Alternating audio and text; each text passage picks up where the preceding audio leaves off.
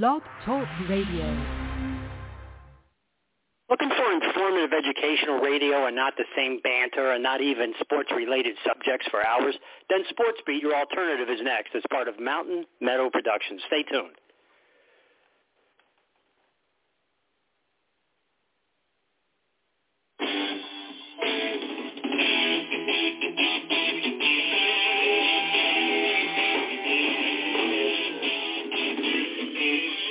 From the studio of Mountain Meadow Porodxtions and Sports Beat Radio, this is Sports Beat, a provocative, insightful, informative, and educational show that we hope will educate the sports listener to the specific of sport.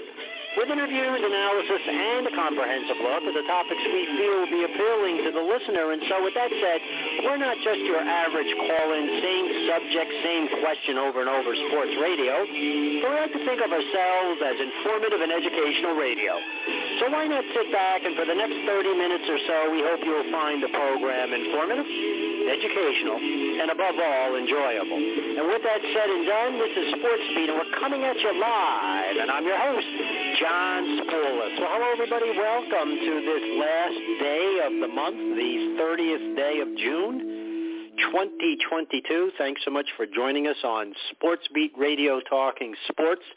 Our reports have been sporadic through the summer, but nonetheless, we're with you today, and thanks so much for joining us. And today, our show is about Article 9, which is something that, most people don't know about, actually Title IX, if you want to call it. And actually, it is something that has come to the forefront for the last couple of months. A lot of people are not really sure what it is. It was actually enacted in 1972, which makes it about 50 years old. And it was a 37-word clause that really changed the scope of sports in America. And so for those of you who are not sure about what Title IX is, Title IX states that no person in the United States shall, on the basis of sex, be excluded from participation in, be denied the benefits of, or be subjected to discrimination under any educational program or activity receiving federal financial assistance. So, as I said, it was established in 1972 to provide everyone with equal access to any program or activity that receives federal financial assistance, including sports. And this means that federally funded institutions such as public schools are legally required to provide girls and boys with equitable sports opportunities. More so women, and, it's interesting because over the years, women still find themselves at this date second-class citizens. Now you say, well, how so? We go way back to 1920, 102 years ago, when the NFL came into the forefront, but also that was women's suffrage, if you remember, those of you who know history, and women obtained the right to vote. So they haven't had those kinds of freedoms that long. There have been many places like Notre Dame and some of the other schools that were all male at one point. In the Middle East, women are looked upon as even lower than second-class citizens. Many of them are forced to wear habibs, which is the scarf that covers their head, and even worse in some of the more dramatic Islamic countries where they wear the dreaded burqa, which is a covering that covers their whole body and an eye opening for the eyes. And for the most part, even today, when we look at the subjugation of women in our workplace, there's a very good chance that if I have less credentials than another woman, I probably will get the job. And why is that? Is because predominantly positions of power, positions of employment, positions of executiveness are male, and males tend to hire males. And women are discriminated. And so that's really why Title 19 was established, to be able to, for the most part, give equal rights to women. And to be fair, in team sports, it's kind of tilted in a sense because when we look at team sports for women, the problem is that most women's sports, actually all of them, don't bring in any kind of near the money that the male sports brings. You take the WNBA, for instance, which has been around for quite a while. They don't bring in the same amount of money that the NBA brings in. For instance, back in, I guess about 3 years ago, the NBA signed a $38 billion deal with the networks. The WNBA has no kind of income like that. And so monies, according to the collective bargaining agreement, are shared between the owners and the players. And so as a result, you've seen some very lucrative contracts in the NBA. The same in baseball. The WNBA at one point, I'm not sure if most of you know, to make it look like they had a lot of fans, before the game started, they would actually take the fans from the end zone parts of the court and put them all in the middle so it looked like they had a lot of fans. Hockey, for instance, women's hockey leagues that certainly have not generated the same kind of money. So in fairness, team sports with women are subjugated to the same principles, really, that male sports are. And it's really how much money they bring in. And so when you look at team players, female team players, most of them don't make the money because they don't bring that kind of money in. And now we've seen, in the past couple of months where equality in pay has come to the forefront. The women's soccer, the USA soccer team now is starting to get the same pay as their male counterparts, and probably rightly so because they both bring in quite a bit of money. The female soccer players get a lot of fans. But I think what we're looking at, and I don't know that will ever change because I don't know that women's sports will ever be as popular. I'm not saying that they're not as good. I mean, the WNBA has some very outstanding players. There's no question. Soccer has some very, very outstanding players. Hockey has some we saw the women's hockey team in the Olympics. They have some very, very good players. But the problem is that they don't bring in the capital that many of the stalwart major leagues, male leagues do. But what about the individual sports? And this is really where I think things have to change. Just like a person today, a woman who is going after a job who has the same credentials as a man or maybe better should be able to get the job. But many times they don't, or if they do, it's for less pay. Because pay usually isn't a topic in an interview. Yeah, sure, you have an idea of what you're probably going to make, but normally if you go in and ask how much am I going to make, you probably won't get the job. But women should be paid what the going rate is, regardless of whether you're male or female. And so we're seeing that now in individual sports. Serena Williams is coming to the forefront. PGA tournaments with men bring in a lot more money than they do with women, and they're not allowed to play each other. It's still segregated in some ways. In some ways, we still have tremendous segregation in sports, just like we did back in the 60s with African American and whites. And so what is the answer to it? We're seeing kind of a insurgence of the soccer team for the United States, the female soccer team now, putting forth their effort to be able to get pay that they are entitled to. And so when we look at it, you take a look for a moment and break down that before we move forward, Title IX was established, as I said, in 1972. But before Title IX, 1 in 27 girls played sports.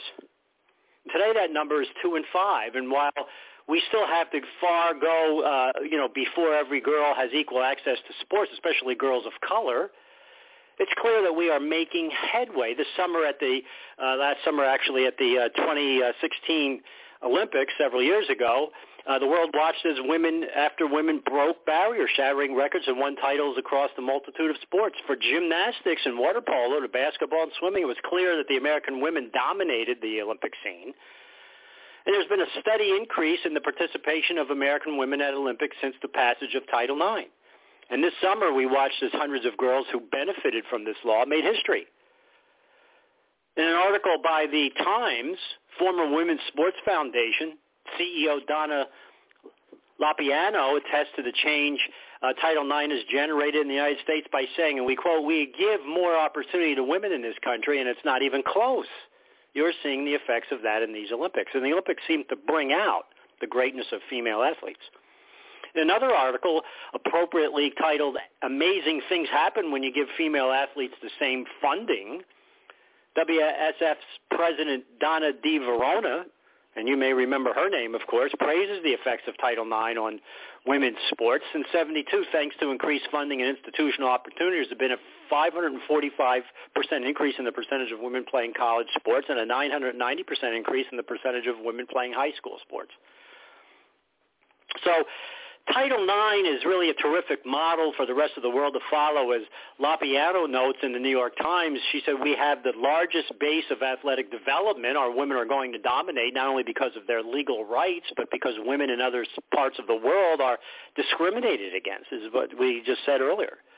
A very unfortunate but true act. And so it's evident that the impact of Title IX is long-term and far-reaching, and now that the door is open, more women and girls are taking advantage of the opportunity to play sports and carrying the lessons they learn from sport far beyond the field of play. For Women's Sports Foundation, this is essential to the mission of creating leaders by ensuring girls access to sports. Sports help girls find success on the field and in the classroom and in boardrooms across the country. And so now, with Title IX, we are now seeing coming to the forefront. And, it's interesting because a lot of people thought that this was some newly created thing. It's 50 years old. It's been around since 1972. A 37-word clause has changed the scope. And now women's sports once again in trouble because of transgenderism. Now we're seeing males who are becoming females and getting into women's sports and winning concisively. And that can't be good for women's sports. What is the answer? Well, in a time when we try not to discriminate, and yet we still do, how are we going to incorporate the transgendered male to female to women's sports? And then, the biology of it is simple. Even though they are women, they have more strength. And so what do we do in that situation? Is Title IX addressing the transgenderism that we're seeing in sports, particularly in swimming, where a lot of women now, female athletes, are tending not to want to compete because they can't beat the transgendered situation. There's an interesting thing that I quoted in a couple of shows before, and this has to do with Title IX. Back in the 90s, there's a university, very respected university here in New Jersey called Monmouth University. It was Monmouth College then. It has a long history, and they still are a Division I basketball team. They do have a football team. They have a lacrosse team. They have a baseball team. They have just about everything that most schools have. Probably lesser of the individual sports, but nonetheless, way back in the 90s, Monmouth College played in a certain division that, probably didn't help them. Princeton University in New Jersey was getting better athletes. Rutgers, the state university, was getting better athletes. Back in the 70s, you remember Rutgers went to the Final Four. And this particular school had a coach by the name of Wayne Zook. Now, Wayne Zook was appointed actually because he was friends with Butch Van Bredikoff, who was a very big name in the NBA. It's kind of who you know. College jobs are not easy to get. That's why there's so much cheating involved with coaches, because they want to keep their positions. But anyway, Wayne Zook decided that in order for us to prosper as a team, we need to get out there and play better classes of teams. And so Wayne Zook scheduled games with UCLA, and he scheduled games with Notre Dame, and he scheduled games with, of all people, North Carolina. How dare he?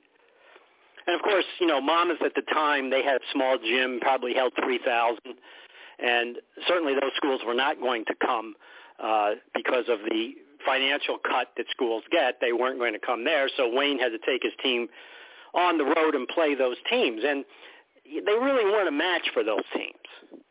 But there was a year where the Monmouth University Hawks actually went to the NCAA tournament, and they opened against UCLA. They were the 16th seed, and they played UCLA pretty tough in the first half, but then, of course, the bench strength of those teams came out and kind of put Monmouth away. But what Wayne's Oak was trying to do was to fulfill an obligation to the school to be able to enhance the program. That is, if we're playing better schools, even if we're not winning those games, there could be a second tier of athlete. Maybe not the first tier would come there. Like a great football player would want to go to Alabama or Georgia. He thought that, well, maybe the next group might want to come and play. After all, we're playing tough teams. And if you can't get a scholarship to go to Notre Dame or North Carolina, then, we'll be willing to give you one. And that theory worked. Wayne's Oak was able to build a very interesting prospect there at West Long Branch, New Jersey. And as a result, the fans came. There were many times I went to some of those games. I remember having was bleacher seats, and we had to kind of scoot down as far as you could to let everybody in. And they were exciting times. And then what happened was the athletic director, who was a woman, decided through Title IX that she was going to take the money from the men's basketball team and put it into the women's team, which was also very respectable. Now, they didn't get the publicity that the men did, but they were winning. They had a very good coach, and she decided, and she was the boss, that she would take funds from the men's basketball team, much to the dismay of Wayne's Oak. And as a result, Wayne's Oak resigned abruptly and had tremendous animosity toward the athletic director, and to this day has not gone back to any kind of reunions. He's washed his hands of the whole thing. He moved to Florida and is very bitter. But this is the kind of thing that probably is going to have to happen, because not all schools in college make a lot of money. I mean, most people are under the assumption that schools make a lot of money, and the reason that and many of them do, but they also have a tremendous debt. College has become a place for athletes and not a place of education. And I think the founding fathers, not so much of the Constitution, but the founding fathers of universities would probably be spinning in their graves seeing what has become to places like Princeton and everything else, still great institutions, but they said at the beginning, we're not here to play games with balls. We're here to learn and to educate young men. At the time, of course, men were more dominant. At the time, most schools didn't accept women. But this is what we're going to be seeing now in Title IX. Now, is it right or wrong? Well, it's probably the right way to go, because schools don't always have all of the money. Now, many schools, as you know, finance new stadiums and put additions on and do this and do that and have unbelievable practice facilities, things that the NFL back in the 60s would have salivated over. Vince Lombardi took his troops out in 20-degree weather to practice during the season. They didn't have indoor facilities like they do now. And some of the college facilities, even high school. I've seen high school gyms actually that are nicer and workout rooms that are nicer than some colleges.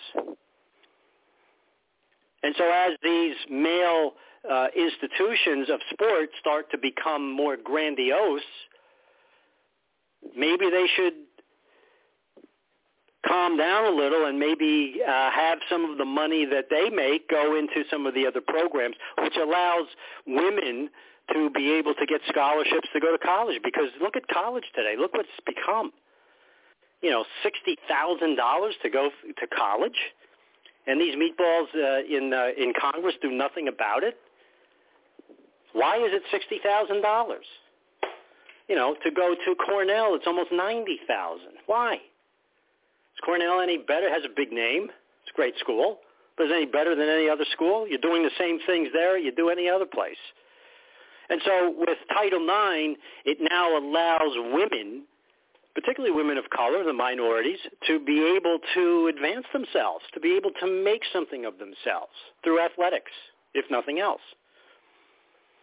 Just like Herschel Walker and Johnny Rodgers and some of the other great players of the NFL and all sports have done with their own lives. Sports allowed them to have, Herschel Walker's running for a political post in Georgia. So why not female athletes be able to attain their goals? And that's really what I think is happening now with the Title 19. We're starting to see women rise up and say, look, we are important as well. We may not make the money that the male athlete makes, but we are important. We want our share as well.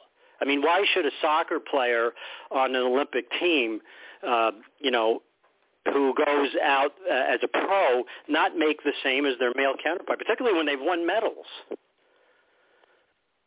And so we're starting to see, and this is a time of, I don't know, in some ways it's a time of healing, and yet it's a time of great violence, our world right now. The shootings and all of the other things that happen. Reminds me of the 60s, a very turbulent time. The 60s were a real turning point in human culture. The Kennedy assassinations, Robert and JFK and Martin Luther King, and all of the things that was a very violent time. And in some ways, I passed a Starbucks the other day, and across the Starbucks it had in letters Happy Pride, which would offend many people, and some people it makes them happy. But my point is that we are starting to accept rather than feel the universality of our souls against people. People feel that they're better than other people, maybe because of their religion or their race, color of their skin, whatever it be. And so in the acceptance, we now are more accepting to people of color, African Americans, we address them as, no longer the Negro. We address people with dignity, and yet we have school shootings and everything else. So it's an interesting dichotomy. But still, the point that I was making is that in this acceptance part of our culture, we find that in accepting the gay lifestyle and transgenderism and all the other things that we used to deplore, we now find ourselves in a situation of positiveness with Article 9 and the fact that women have every opportunity now to be able to ascertain their glory as much as men in sports. And so Title 19 has certainly changed the scope, even though it's been around for 50 years, of what women are seeking and how they go about doing it.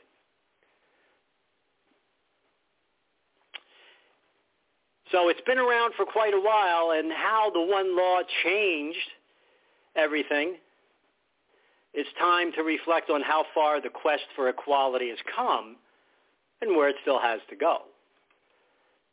The understanding manifested in many communities as a kind of frenzy when it came to certain girls' sports. The sport of soccer was popular, and despite playing from age 6 to 18, the competition was that fierce. It wasn't for lack of love, though, or competitiveness. You still remember the very first game, and you felt like you were really plugged in. That's what some of the women had said. They also say that they have not felt that way in their quest for equality. On June 23rd, 1972, President Nixon then signed the Education Amendments Act and the law's Title IX, which recognized gender equality in education as a civil right, altered women's sports forever, and that massive shift was in part an accident. After all, nowhere in the law did the words sport or athletics or even physical education appear. So instead, the law was written and lobbied for as a means to address vast gender inequality and sex discrimination in education. At the time, college student bodies and faculties were still majority male. In 1970, just 59% of women in the U.S. graduated from high school and just 8% had college degrees. Institutions like Cornell School of Veterinary Medicine enrolled only 2 women a year. And some schools required women to have higher grades than men to be admitted, while others restricted the subjects women could study. And when Bernice Sandler, known to her friends as Bunny, finished up her Doctor of Education in Counseling at the University of Maryland in 1969, she was told she wouldn't be hired there for a full-time teaching job because she came on too strong for a woman. And at the time, all of that was legal. So Sandler scoured federal law for some kind of action she could take and found an executive order from then President Johnson, Lyndon B. Johnson, that disallowed discrimination on the basis of sex for organizations that accepted federal contracts, like, for instance, many universities. And she gathered examples of discrimination in institutions across the country and shared her research with Representative Edith Green, a Democrat. This was when Democrats were from Oregon, who held 7 days of congressional hearings on sex discrimination in education in 1970. The hearings revealed stories of women who weren't paid to teach because their husbands got a salary, or who were harassed out of engineering programs, or who were told that they were too pretty to take difficult classes. So these hearings laid the groundwork for Title IX, and Sandler, she died unfortunately in 2019, became the law's godmother. And that's how it all started. You know, it wasn't really about sports in general. It was just about discrimination that women receive in this signature piece by President Richard Nixon. That was one of the better things that Nixon did. As all of you know, he had to resign in disgrace for his not-so-honest dealings with the Watergate matter, but nonetheless, it was a historic piece. And so what will be the future now? Have women reached out? You know, it was back when Billie Jean King played Bobby Riggs way back in the 70s, and I believe it was in the Astrodome. And she defeated him. That's all he kept saying was how the world has dominated Bobby Riggs. It was a character. I think he was really trying to play up the sport, but he said everything that he could, and Billie Jean King made a fool out of him on the court. And so we see now that the aspirations of women coming forth on a 50-year law that's been in the books since 1972 in hopes that their ability will be able to be enhanced to be able to realize their dreams. And this is what Title IX is. Title IX is a historic piece of legislation. And when we look at it, again, it says no person in the United States shall, on the basis of sex, be excluded from participation in, be denied the benefits of, or be subjected to discrimination under any educational program or activity, and of course that activity being sports, receiving federal financial assistance. And so that is the story of Title IX and its ramifications thereof, of the situation with being able to be equal for the equality things that you do. Well, that'll about wrap it up for our show today. Thanks so much for joining us on Title IX and what it meant, what it is now, and where it's going. Hopefully it was educational to you to learn a little bit about that. It certainly was for us. All of you enjoy the upcoming huge holiday for the summer, the 4th of July. The Founding Fathers had said well before it ever was celebrated that it would be a great, great day of festivities and celebration, and certainly they're right, one of the big holidays of the year. Hopefully all of you will enjoy it in the weather, and all of your friends and family will be able to enjoy the festivity. Sports Beat's been a presentation of Mountain Meadow Productions and Sports Beat Radio, and until next time, all of you have a great day, a great 4th of July, and a great week. We'll talk to you again. Thanks for joining us.